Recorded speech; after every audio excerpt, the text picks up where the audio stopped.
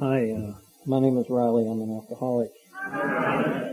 Through God's grace, the program of Alcoholics Anonymous and sponsorship, I've been sober since November 21st, 1966. For that I am grateful.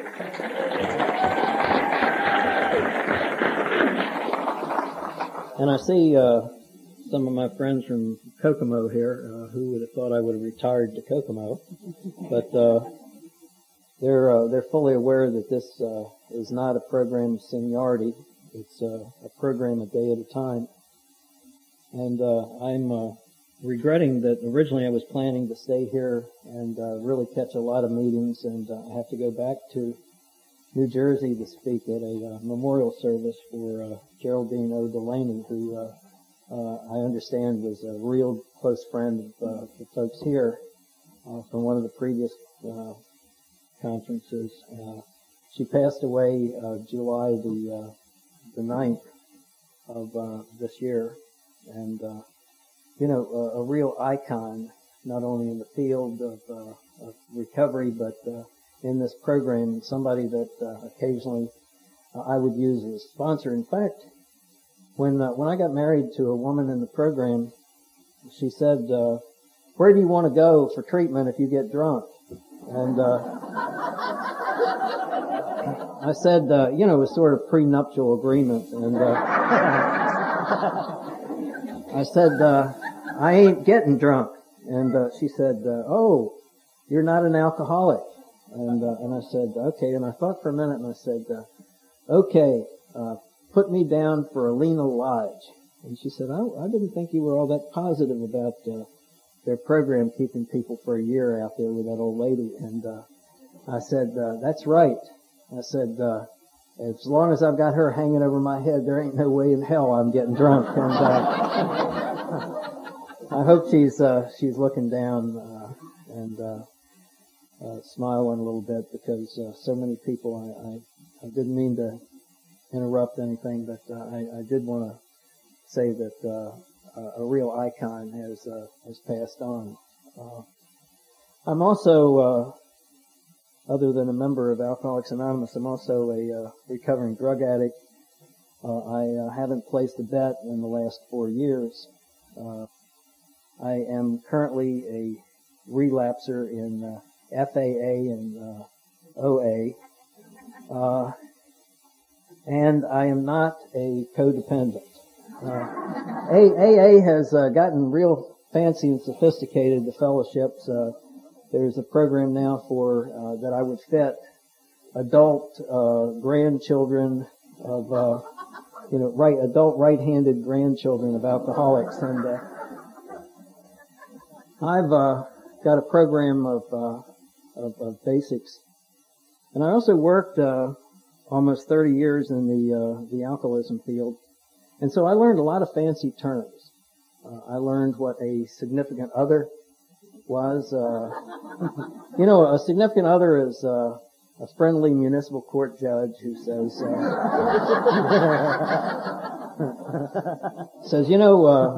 "We would like you to volunteer for treatment." And he says, "What are the alternatives?" And says, "Well, we're going to put you in the county jail for 364 days. And he says, "I'd like to volunteer for treatment."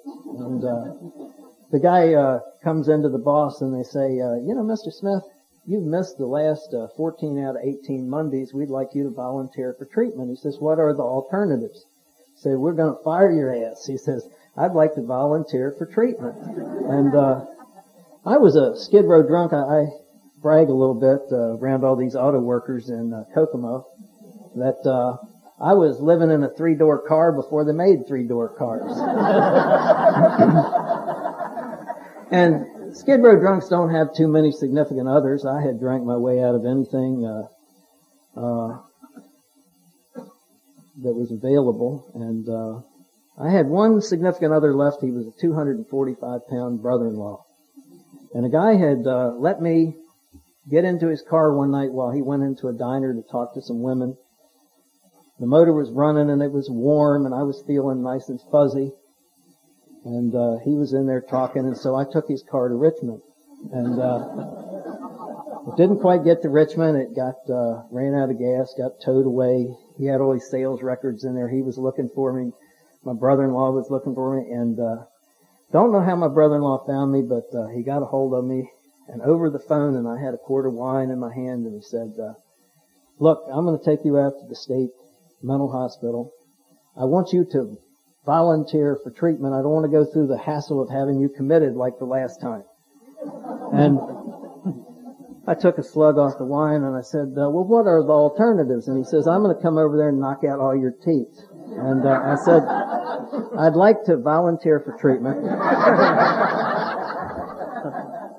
Now this is a state nut house where they didn't have very many treatment facilities in those days. They were doing LSD treatment. The patient would take LSD, the therapist would take LSD. They both, and the taxpayers were paying for this, folks. They both would look at the ceiling and say, "What is the problem?" You know, and obviously there was no problem. And I had been thrown out of there for not being motivated, if you can believe. I know John can identify with that coming from that side. And so he let me have another bottle of wine, and I was finishing that off as we were in the admitting area.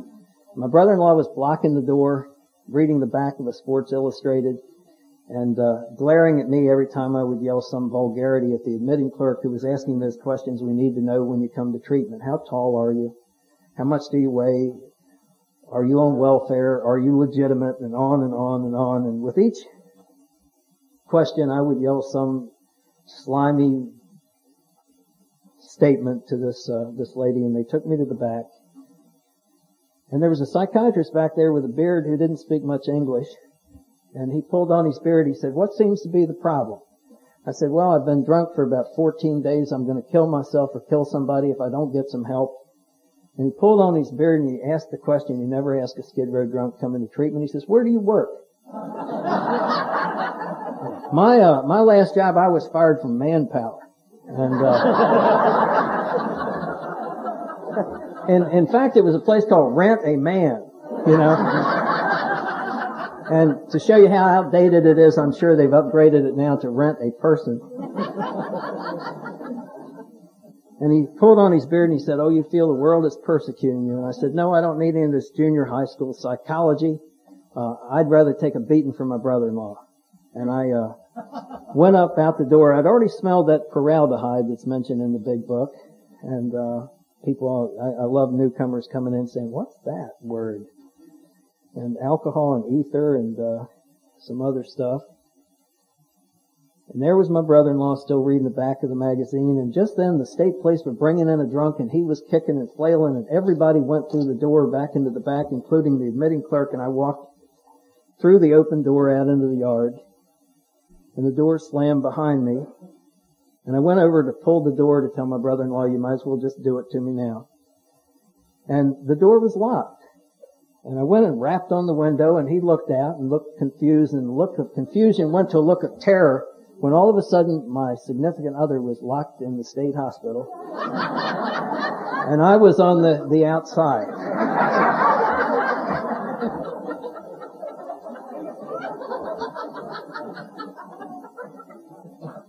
And the story gets really crazy. After working in the field, I learned all about the power structure, you know, and I used to think the person with the largest chain of keys was the most powerful person on at the institution.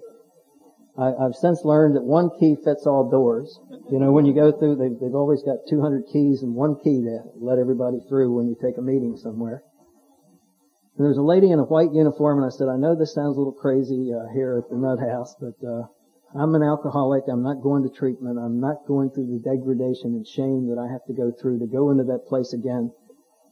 And my brother-in-law is not an alcoholic, and he's somehow locked up there in the admitting area, and there's nobody there. Would you let him out? And she shrugged her shoulders, stuck a key in there, and he came flying out of there like one of those jack-in-the-boxes, and that was a story that I didn't bother telling for about 3 years in the program because it's so ridiculous, and almost we don't invent these stories. They rival fiction. It was absolutely amazing. My brother-in-law would say to me, "Why don't you drink like me?"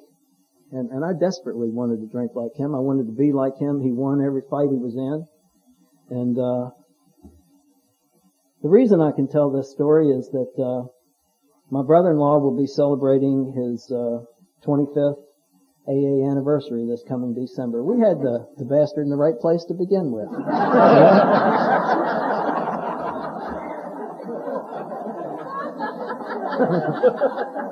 And another reason I can tell that story is that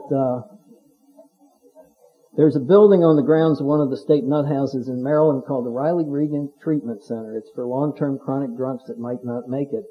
And I guess they named it after me for that purpose, to kind of remind me of chronic drunks that might not make it.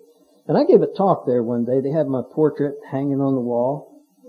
And my nose didn't turn red until I stopped drinking. I thought this thing was given to me, just only me. And I thought, got one of those portraits that I paid for, and my wife wouldn't even take a wallet-sized picture. And it was that bad. And I rambled on with all my brilliance. And I noticed that afterwards, these men were pushing one man forward as a spokesperson, and he looked up at me. He says, "Mr. Regan." I said, "Yes." He said, "We thought you were dead." You know? And every now and then I would go, the program was for treatment failures, and every now and then I'd go to an AA meeting, stopping off coming from New Jersey to Baltimore, and I'd go into a meeting and I'd hear somebody say, and then I got so bad that they were going to send me to the Regan Center. And I would want to jump up and say, "I'm Regan." And it suddenly occurred to me one night that I'm one drink away from being in the Regan Center with all the chronic drunks. And I can look at this when you talk about through God's grace that I'm sober today. It's the miracle that takes place. I had wanted to reach out and grab my brother-in-law by the back of the neck when I learned that his drinking was a little bit more deviant than I thought. I had come over to their house one afternoon and found my sister hiding in the closet in fear that it was him. He was beginning to get in fights with police.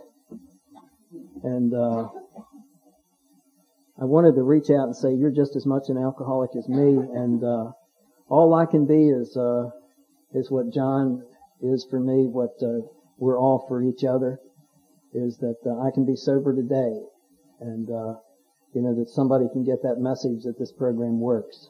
And my brother-in-law came to me after about 7 years with me in the program and said, "I don't know how you've done it. I don't know that this AA would ever work for me, but I would really like to try it."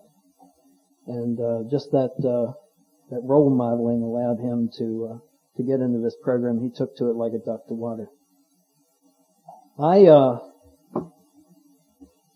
could regress a little bit to a point where if you're a kid that lives in the city or a kid that lives out on the farm, either way you find a place where there's some solitude. It might be on the top of a roof. It might be out behind the barn someplace. I had found such a solitary place. It was an old sewer pipe that backed up underneath the Pennsylvania Railroad tracks. If you've ridden the Metroliner at all, you've gone over my sewer pipe. At a young age, I would crawl back into this maze of pipes to get away from an alcoholic father, an alcoholic mother, physical and sexual abuse. The things that, I can give you a resume for victimization, but I don't think that works very well. The issue is that I would crawl into that maze of concrete pipes, sit there, contemplate the world, and come out feeling at least a little bit refreshed and ready to start over. At the age of 31, I was crawling back into that same maze of concrete pipes, a handful of pills, a bottle of wine, sitting on a cinder block, sucking on that bottle of wine, and hating the world with an absolute passion. I hated with some passion and with some energy that I can't even figure out today, and it doesn't really matter. I hated people that could go to work because I couldn't hold a job. I hated people that had families. I hated people that could go to church. I hated people that had a God. I had none of these, at least in my own mind. I'd been back and forth across the country 13 times. I was one of those running drunks, hitchhiking freight trains, stick my thumb out wherever you're going, I'm going to, and to go right along with you. It didn't really matter. I might even be able to be sober in one town for 4 or 5 days, but before long the same people were sitting around the bar that had been sitting around the last bar that I'd been in. I had a 13-year history of alcoholism, a 2-year history of heroin addiction to a lot of other drugs, totally without a God, totally without any understanding or compassion for another human being. The only thing I had was the will to stay drunk and high. And probably the most significant thing about me at that time was that I was a fugitive from the state of California. I had a 5-to-life prison sentence hanging over my head. I'd violated parole on an armed robbery conviction. I was a great robber, by the way. Like everything else, I'd shot myself in the leg robbing a Safeway in the middle of Los Angeles one night. This is definitely Rule 62. I could have shortcutted so many things with your rule. Gun had gone off. I didn't even know I'd shot myself. Running across the parking lot, an ex-athlete, and I say, I got to cut down on my drinking or I'm going to kill somebody. You know, the kind of rational thinking, and there I am after fighting the police that night. 43 stitches in my head. I'm on the 13th floor of the LA County General Hospital. Since I retired, I watched One Life to Live and General Hospital. And you can still see where the prison ward is up there at the General Hospital. I'm sure they've moved it now, but there were these guys reading about this asshole that shot himself in the leg robbing the Safeway. And I'm hiding under the covers for fear that somebody's going to find me out. You know, so in fear that somebody's going to find me out that my covers literally would be pulled. Because I was still tough, it was bad luck, and that was the only thing that had caused that. I didn't start out sniveling, lying, stealing, untrustworthy, drunk. My first drinking experience that I can relate well to was the night at a high school party that I had 3 beers and discovered that removed acne. It was it was wonderful. I mean, it was absolutely, I can remember it like it took place yesterday. It was the most incredible experience of my life to suddenly feel that I belonged, that I could dance. The shy, pimple-faced kid could now come out of himself and could be somebody. And I developed an identity with alcohol that superseded everything that I ever did. Every God-given talent was superseded by my love affair with alcohol. It was for me. It was an identity. My high school yearbook clearly would look like a beer commercial. Everything was written in there. You're the best alcoholic in our class. And I thought everybody had blackouts. I was having blackouts almost immediately with my drinking. And we'd stand around in the halls and we wouldn't talk about the basketball game or we wouldn't talk about the dance. We'd talk about what did Riley do in these blackouts. And I had, not those blackouts that you hear in AA where the guy goes to Las Vegas for 14 days and doesn't remember anything and loses his cement mixer and you know, I would have those ones you could piece together, and we'd stand around, we'd piece them together, and then you tap danced on the piano, and then you sat on the birthday cake, and then you hit Sally's father, and you know, in high school you can't go back to Sally's house, but you can come back to my house and hit my father. You know, that would be okay. It was an immediate identity, and I went off to college to be a physical education teacher. And found out that I was much too small, not good enough, couldn't imagine coaching anybody in any way. And besides, the only thing I could do acceptable was to outdrink the students, the ones that had come in from Korea. And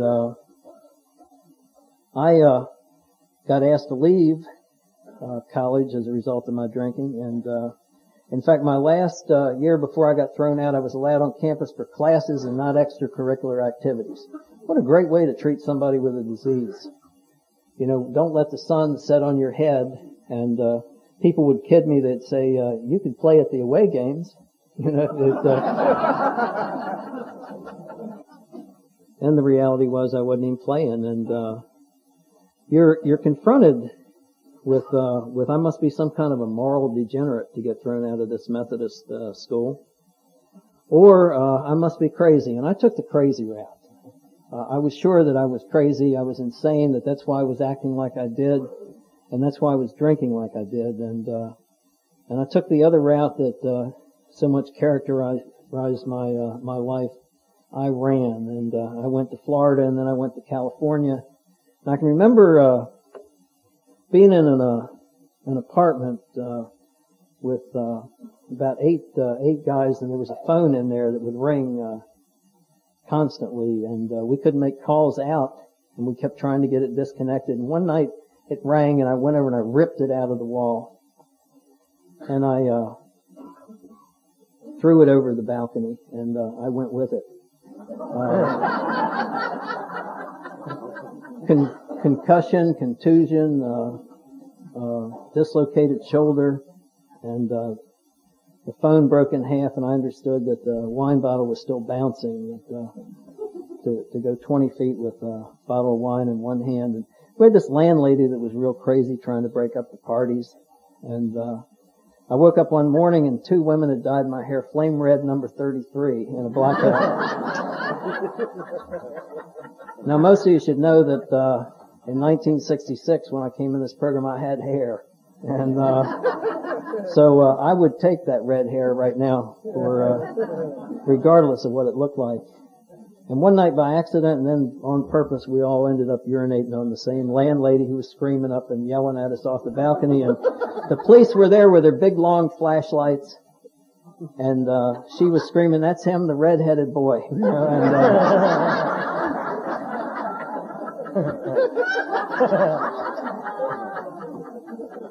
and we ended up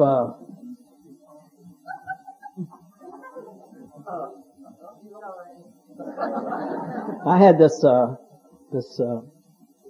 incredible nice police officer. The 2 of them, they put me in the car, handcuffed, and they drove around the block with her still beating on the back of the police car. Stopped the car, and they were laughing so hard that they almost rolled out. And boom, you know, they said, "We hate this landlady," and they said, "Don't go back there tonight." That had been the story of my life already, was that I was able to talk my way out of things, talk my way into things, and before the night was over, all our friends would be living in your house, and before the week was over, we'd have your furniture. And you know, I was written off as a sociopath by a lot of folks, and I can tell you that I wasn't a sociopath. I had massive guilt every time that we did something like that to someone. I'd say, "God, I wish I could go back and change that." And it would get so painful that I would end up doing it again. I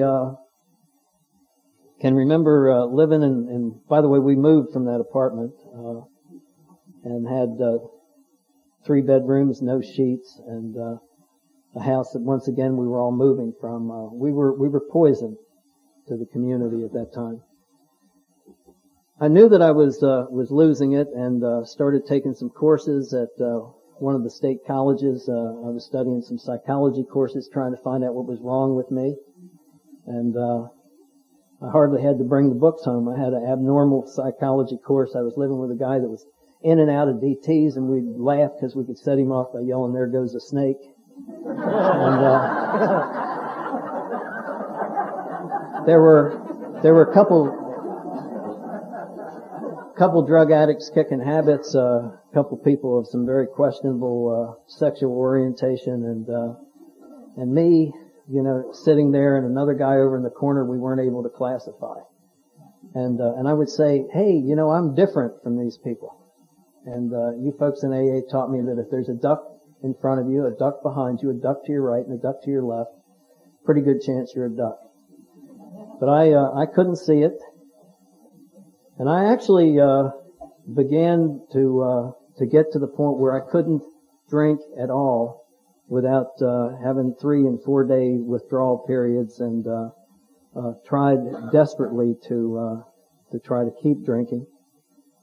And I ended up in a part of California that if Texas or Oklahoma don't want you, they sent you to Bell Gardens. And I hooked up with a bunch of 2 and 3 time losers, and before long, I got into armed robbery to try to demonstrate to people that I was okay.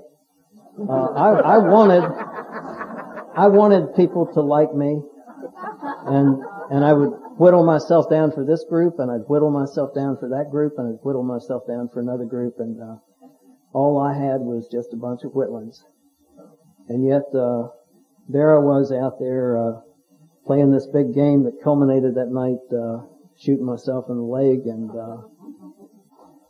alcohol to me didn't seem to be the factor. It was there that I was crazy, that if I didn't drink, that I'd be crazy, and that my drinking was just a consequence of my insanity. And when I came out, at the insistence of the parole department, I had a choice. They said you can go to a psychiatrist, a psychologist, or an AA meeting. Now, of course, I've just said I thought I was crazy, but I went to the AA meeting because it didn't cost anything. And I went to my first AA meeting at a place in California called the Hole in the Ground. And they had a guy in there named Sparky who said, you can't be an alcoholic if you still have a wristwatch. They had a whole bunch of guys that said, I spilled more than you ever drank. And I went out with a group of younger people one night from the same meeting, and I leaned over and I told this guy, I said, I have a master's degree in psychology, and which of course was a lie, but I was shocked that nobody seemed to care anyway, And I thought, boy, this guy's really slow. And so I went to the Saturday night Hollywood group, and I wanted to rub elbows with some movie stars and to hear some things, and I hated their guts with a passion. I hated the people I saw in this program. They had something like in this room right here, a group of people that care for each other, some love, some fellowship, as we call this, and it was so scary to me. It was something that I was never ever going to be able to get. I wasn't going to be able to reach out and be part of this program. And so I responded like I'd responded just about every other time in my life. I took off running on the freight trains and went back east by way of Mexico. And got off the freight train, cleaned myself up, took my Salvation Army pants, went down, took a test to be a social work aide. And even in those days before computers, the ticker tape came screeching back, and it said, although Mr. Regan reported a childhood prank, he failed to report an armed robbery conviction and a few other things. We do not think he'd be suitable for employment at this time. And so there I was out there working on a sod truck, and every now and then I'd say, I'm going back and give myself up. And I'd get as far as Detroit, and the next time I'd get as far as Pittsburgh, and then Cumberland, and then Hagerstown. And one night I rode a freight train about 50 yards. I could no longer convince you that I was a jet pilot. I didn't smell like a jet pilot, and I didn't act like a jet pilot. And at one place that I could go to get detox, I'd go to my mother, with who was still drinking. My father had quit on his own, and we kept alcohol in the toilet tank. And they'd throw blankets over me, and I'd hear freight trains going through the room. And this one particular night, I don't know what happened, but something happened to me, and I said, just tonight, go without taking this drink. There was a drink in a wax paper cup that I'd reach down and I'd touch, and I'd know that I could get to sleep just a little bit if I drank it.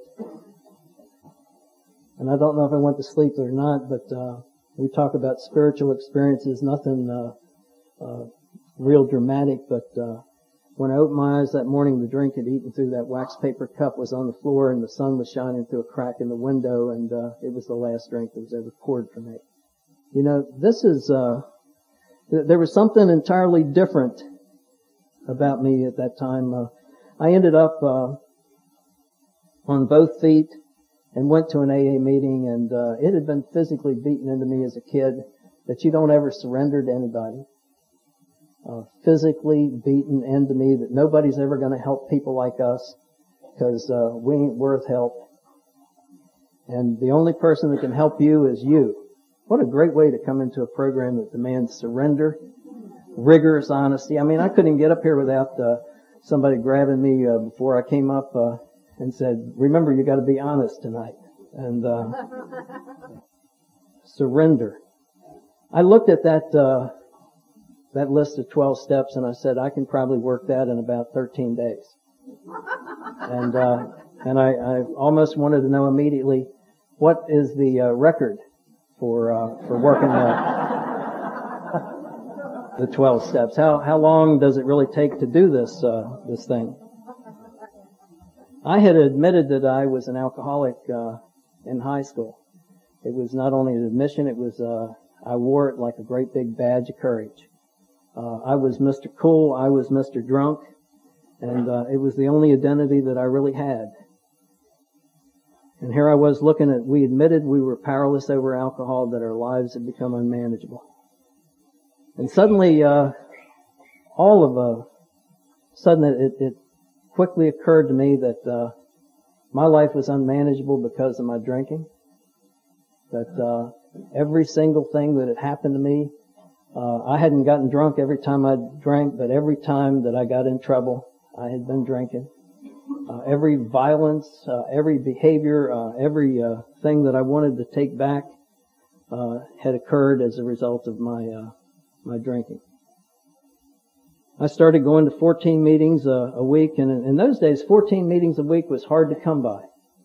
You had to really do something to go to 14 meetings a week. I was hanging around with two younger guys, and the one guy at every meeting he would come to, he'd say, "You know, I really wish that I could drink. The whole thing, I really wish that I could drink. I don't know why I can't drink." And they eventually told him, "You know, maybe you'd be better off just drinking." And he ended up found in a parking lot out in front of a bar that I'd been barred from. They thought he'd had a heart attack. He had a .22 caliber bullet in his heart. And he was a roofer who failed to pay a couple people, and that was their response in that neighborhood. The other kid I was going to meetings with was there just to get his car back that his father had taken away, and he got the car back, didn't need this program, and they found him wrapped around a culvert a little less than a year later.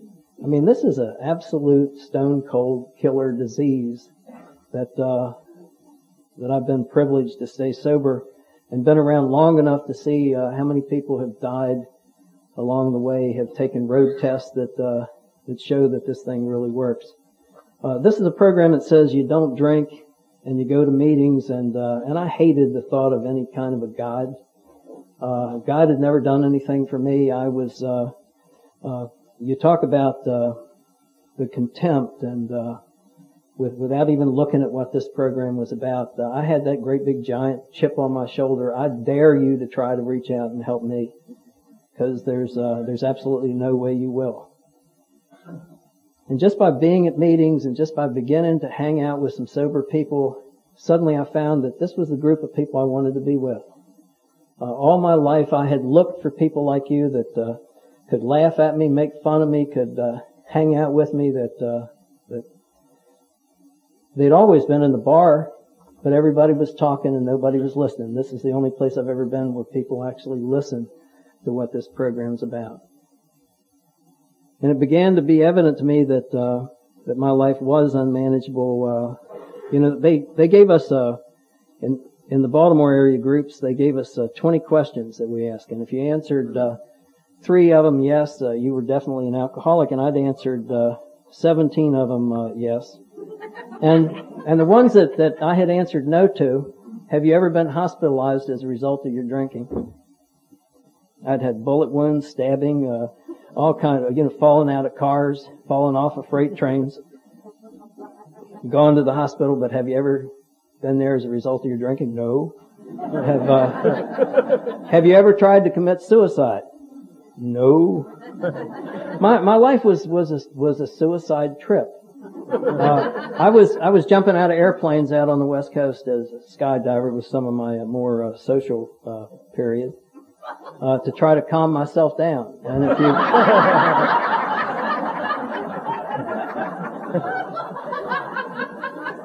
if you've ever been flying along at 18,000 feet, passing an oxygen mask back and forth on a Sunday morning with a group of engineers and do-right people, and some guy throws up in the oxygen mask, it ain't social drinking.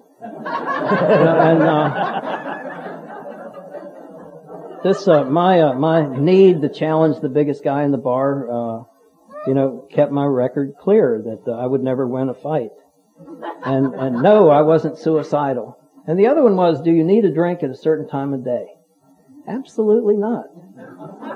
And that was a question that was geared for people where there is a certain time of day.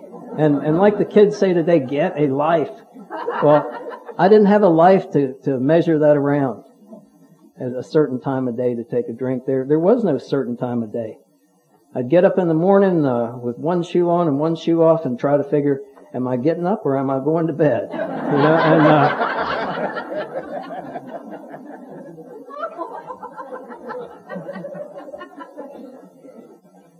And it says we admitted we were powerless, and suddenly something happened that just allowed me to surrender, and it happened when the miracle took place in this program for me. The second step that says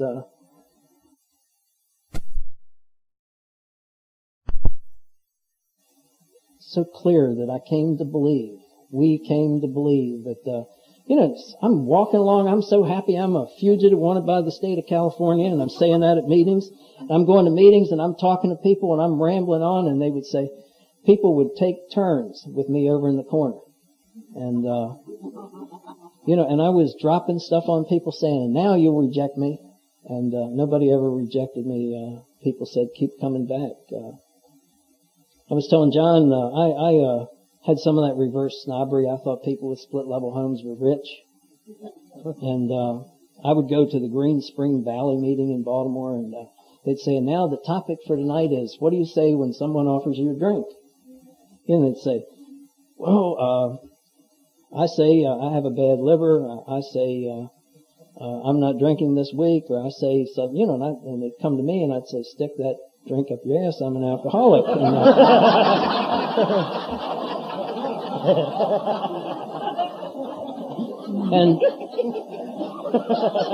And these people would look at me like, one of these days you're going to realize that we've all hurt from this illness the same way you've hurt.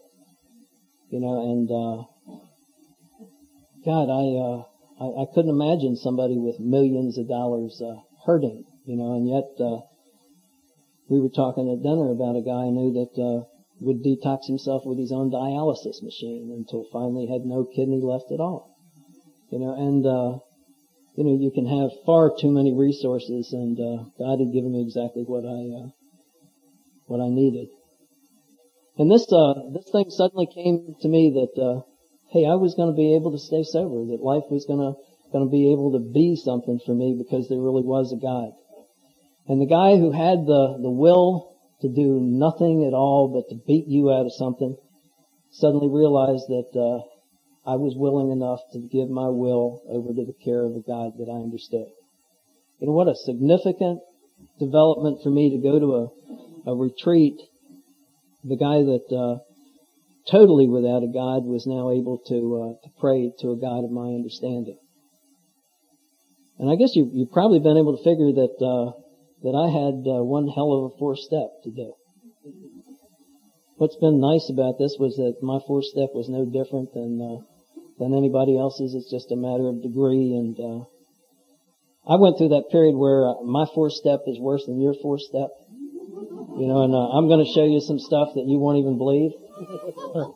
And I got away from some of that juvenile exhibitionism because this program enabled the lying, thieving, individual to finally get honest with himself. But I had this need to jump to the 12th step and to immediately get out there and help alcoholics, and I don't recommend this to anybody. I got a job working in the field at a tuberculosis hospital for 70% of the patient population were alcoholics. We were brought on mainly because the patients were drinking to the point the state police had to be called up to the hospital every weekend. I still hadn't worked out my fugitive warrant. And we talk about how AA is not a dating service. AA is not a social welfare agency. AA is not a bank, a lending institution. AA does not provide legal services. AA doesn't provide job placement. And I got news for you. I got sober in this program, and some people began to deal with me, and the first time I ever had friends, and I got my first job through AA members. I got almost all my jobs through AA members. Some of you from Kokomo know that I just recently retired from state government. I survived 4 governors in an appointed position, and talk about a prostitute, you know,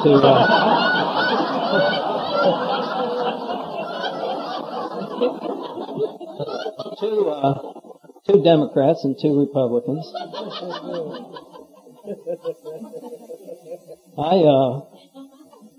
I was told don't make any major decisions your first year of sobriety, and I married somebody with 5 kids. They were 12, 11, 10, 10, and a boy 7. And, you know, for a drunken Skid Row bum to be able to join the real world. And we sneaked a look at one of the daughter's applications to go to some fancy summer camp. It said, describe the most rewarding experience of your life. The most rewarding experience of my life was the night my stepfather married my mother. You know, you talk about a Skid Row bum being able to be part of the real world and to come back. And suddenly I looked around and had 4 kids in college at the same time. You think running a little chippy heroin habit is expensive? Try putting 4 kids through college.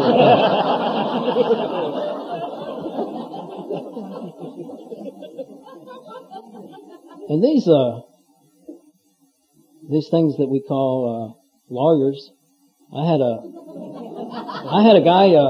guy come out of the woodwork one night, and he says, I'm damn sick and tired of hearing about your being a fugitive, and I'd like to help you. And I thought I was doing him a favor. I went to his office, about half as big as this room, and they were going to do some legal services, got a judge in Baltimore to do some things for me. And I went to the guys in our young people's group, the under 35, we were young, and I told them, I said, I can't take anything free from this guy. And they said, well, didn't we go dig up a stump in his yard last week? You know, and I says, yeah, I guess we did. And, you know, I couldn't let anybody help me because it just wasn't part of my being. And, here I was in a program surrounded with people that wanted to reach out and help. And they did what would be today around $50,000 worth of legal work. They had me reinstated in California, had the thing shipped back, and had me to accept a parole in Maryland. And at the last minute, the guy in charge of probation and parole refused to take the case. Said there's violence all over this. This guy's a psychopath. And they said, you know, we don't know what to do, but it looks like you might have to go back to California and this time do maybe 3 or 5 years in San Quentin or someplace like that. And I said, you know, I don't care. I'm sober. I'm free. You know, and it was like, where did that voice come from? You know? The guy that always ran and immediately hopped on a freight train, I was just saying, I was so nervous before this thing started that if there'd have been a back door to the men's room, I'd have been gone. And there I was, you know, I was free. And like the song says, freedom's just another word for nothing left to lose. You can't take that away from me. You can have my job, you can have my wife, you can have my boat, you can have all these little things that Skid Row drunks accumulate when they get in the program. And I have nothing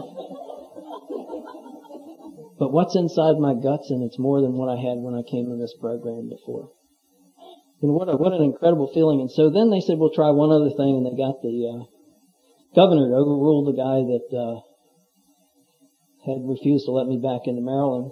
And now, of course, everybody wants to know what we paid Governor Agnew. And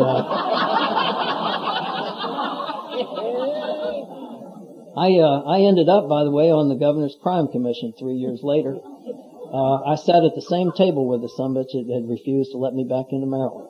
And what a glorious feeling to kick him under the table about rehabilitation.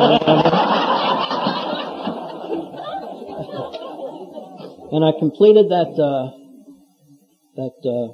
5 to Life thing, and went out to a dinner with Marty Mann and former Governor Hughes from Iowa, Senator Hughes, and my boss. I was now I'd finished college. I was in graduate school, and they said, "How does it feel to be free tonight?" And you know, it was so easy. I was free the night that I came into this program and said, I desperately need what you have, and I'm going to go to any lengths to get it.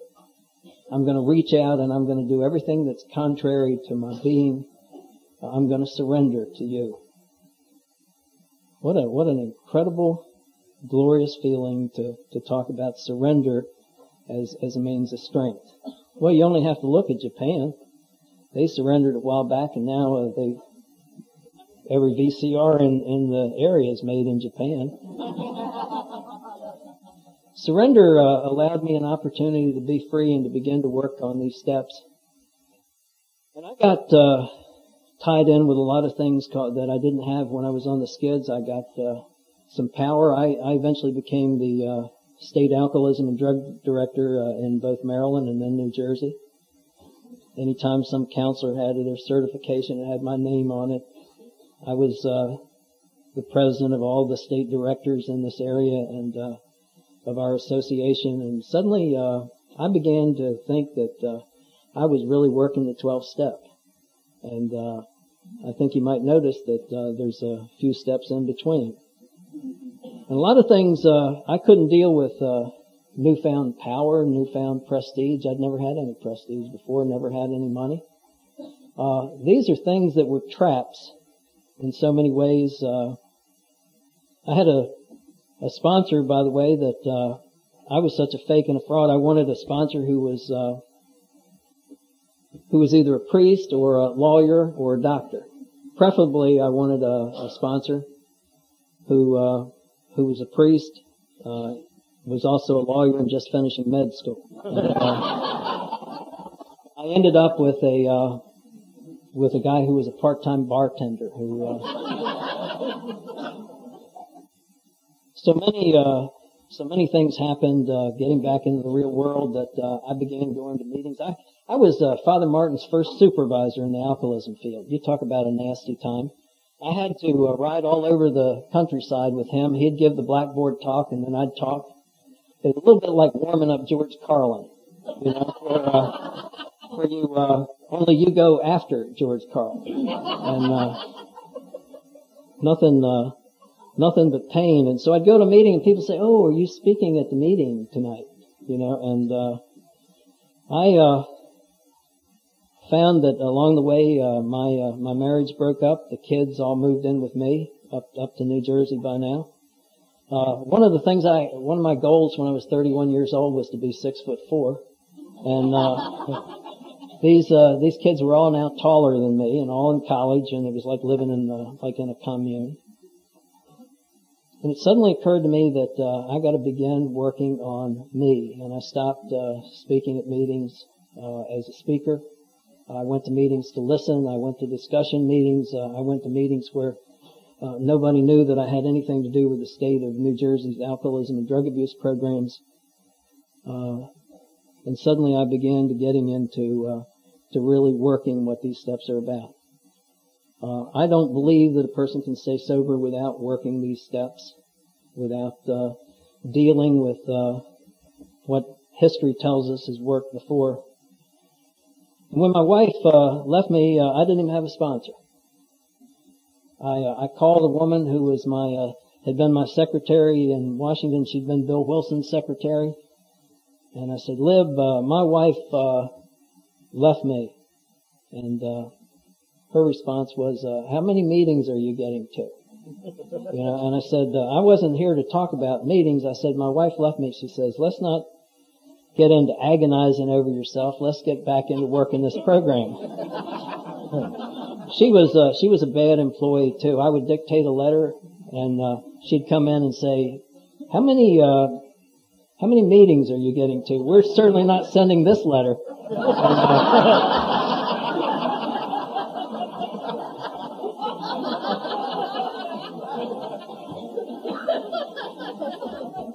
So it's been an incredible awakening to find out that there is no seniority in this program, that these steps wait to be worked at every level of the system, that the guy who always wanted to argue with you and fight with you and hide from you was able to make amends, and more important, is able to say, hey, I made a mistake. What a freeing opportunity, and to find prayer and to carry this message. I was thinking a while back, what was the time of my life that I needed a drink more than any time I've ever needed a drink. And I fall victim still to these beer commercials, although I don't like frogs. And it tells you they're marketing to somebody other than me right now. And I can still see drinks that I've never had, Zima and Bombay gin and martinis, and I see myself as sophisticated and suave and able to be somebody that I'm not. And God sent me a wife that it's been the most beautiful 15-year marriage that anybody could deal with. And yet there's been some times where there's still some amends to be made, and it's even harder to make amends for things that you've done while you're sober and while you're in this program. But there are amends that damn well have to be made. And I look back at when I've needed a drink more than any time in my life, and it wasn't the night that I was running out of a liquor store and a car ran over my foot, and I just slipped out of the shoe and kept going. And it was a night that I was running from the California authorities. I was on a freight train. I had been drinking for about 5 days, and I could feel myself going into a convulsion. And I was way out on the desert in Arizona, and some bum got on the train. I had a real nerve to call him a bum.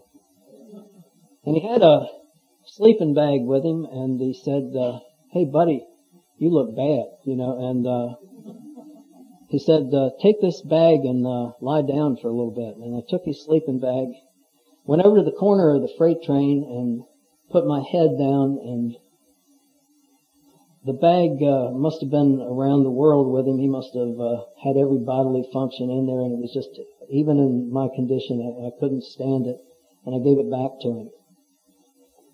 And he knew the route, and he said, this next stop, there's a little Indian curio shop. You'll be able to get a bottle of wine. He said it'll cost you. I had $1.25 and a wristwatch, and couldn't be an alcoholic. And this guy showed me where to go to get that, and I got the bottle of wine, and coming back with him, he said, look, he said, it's going to be awful cold going over the mountains tonight. Why don't you take this sleeping bag for $0.25? And I had $0.25 left, and I said, well, I'll drink the wine and I'll use the sleeping bag later. And just as I was going back, the train was starting off and it was beginning to jig, and I was running this way and the train going this way through the desert, and I looked up and there was my car, and I dived into the boxcar, and I've made it, and all of a sudden I realized that I've broken the bottle of wine. I've got just the neck of the bottle of wine. Here the train is moving along and it's jiggering along, and I've got this neck, and I'm trying to drink the little bit of wine that's in there with my knees crouched down in the center of that boxcar. And and I remember when I first started drinking, people were yelling, go Riley, go, you can outdrink him. Go Riley, you're the best, the coolest guy in town. And I was drinking because it was cool. At that moment, I was drinking out of that jagged edge that cut my lip for the very need of living, physiologically addicted to a substance that I couldn't get off of and couldn't live without. And then it occurred to me that I had broken that bottle right in the sleeping bag, and there I was with this old raggedy sleeping bag, draining out each drop of the wine into that little neck of the bottle and drinking it. That ain't social drinking. And I got removed from the train that night when I tried to sell my wristwatch to the guy in the caboose for a drink. I couldn't imagine that somebody could be going across the desert in a train without a drink. And I was taken off at that time in the Tucson area. I look back tonight that I don't have to drink, that I'm free, and that I've got a program of recovery because I've got friends. And Bob, I sure appreciate you asking me to get down this area. It's so many beautiful people I've met tonight. You know, I had wanted my wife to be here tonight. She's off scuba diving, and in a previous thing, and then running off to that memorial. And I'm a little bit shook up by some of that. But I can tell you that tonight I need this program far more than I needed it when I came through the door for the first time, because tonight I have so much more to lose. This is the program that saved my life, the program that gave me the ability to walk among the people, to be like the people. I was a form of life that didn't fit. Tonight I fit with so many misfits, and what a wonderful opportunity to be here. Thank you very, very much for allowing me to share.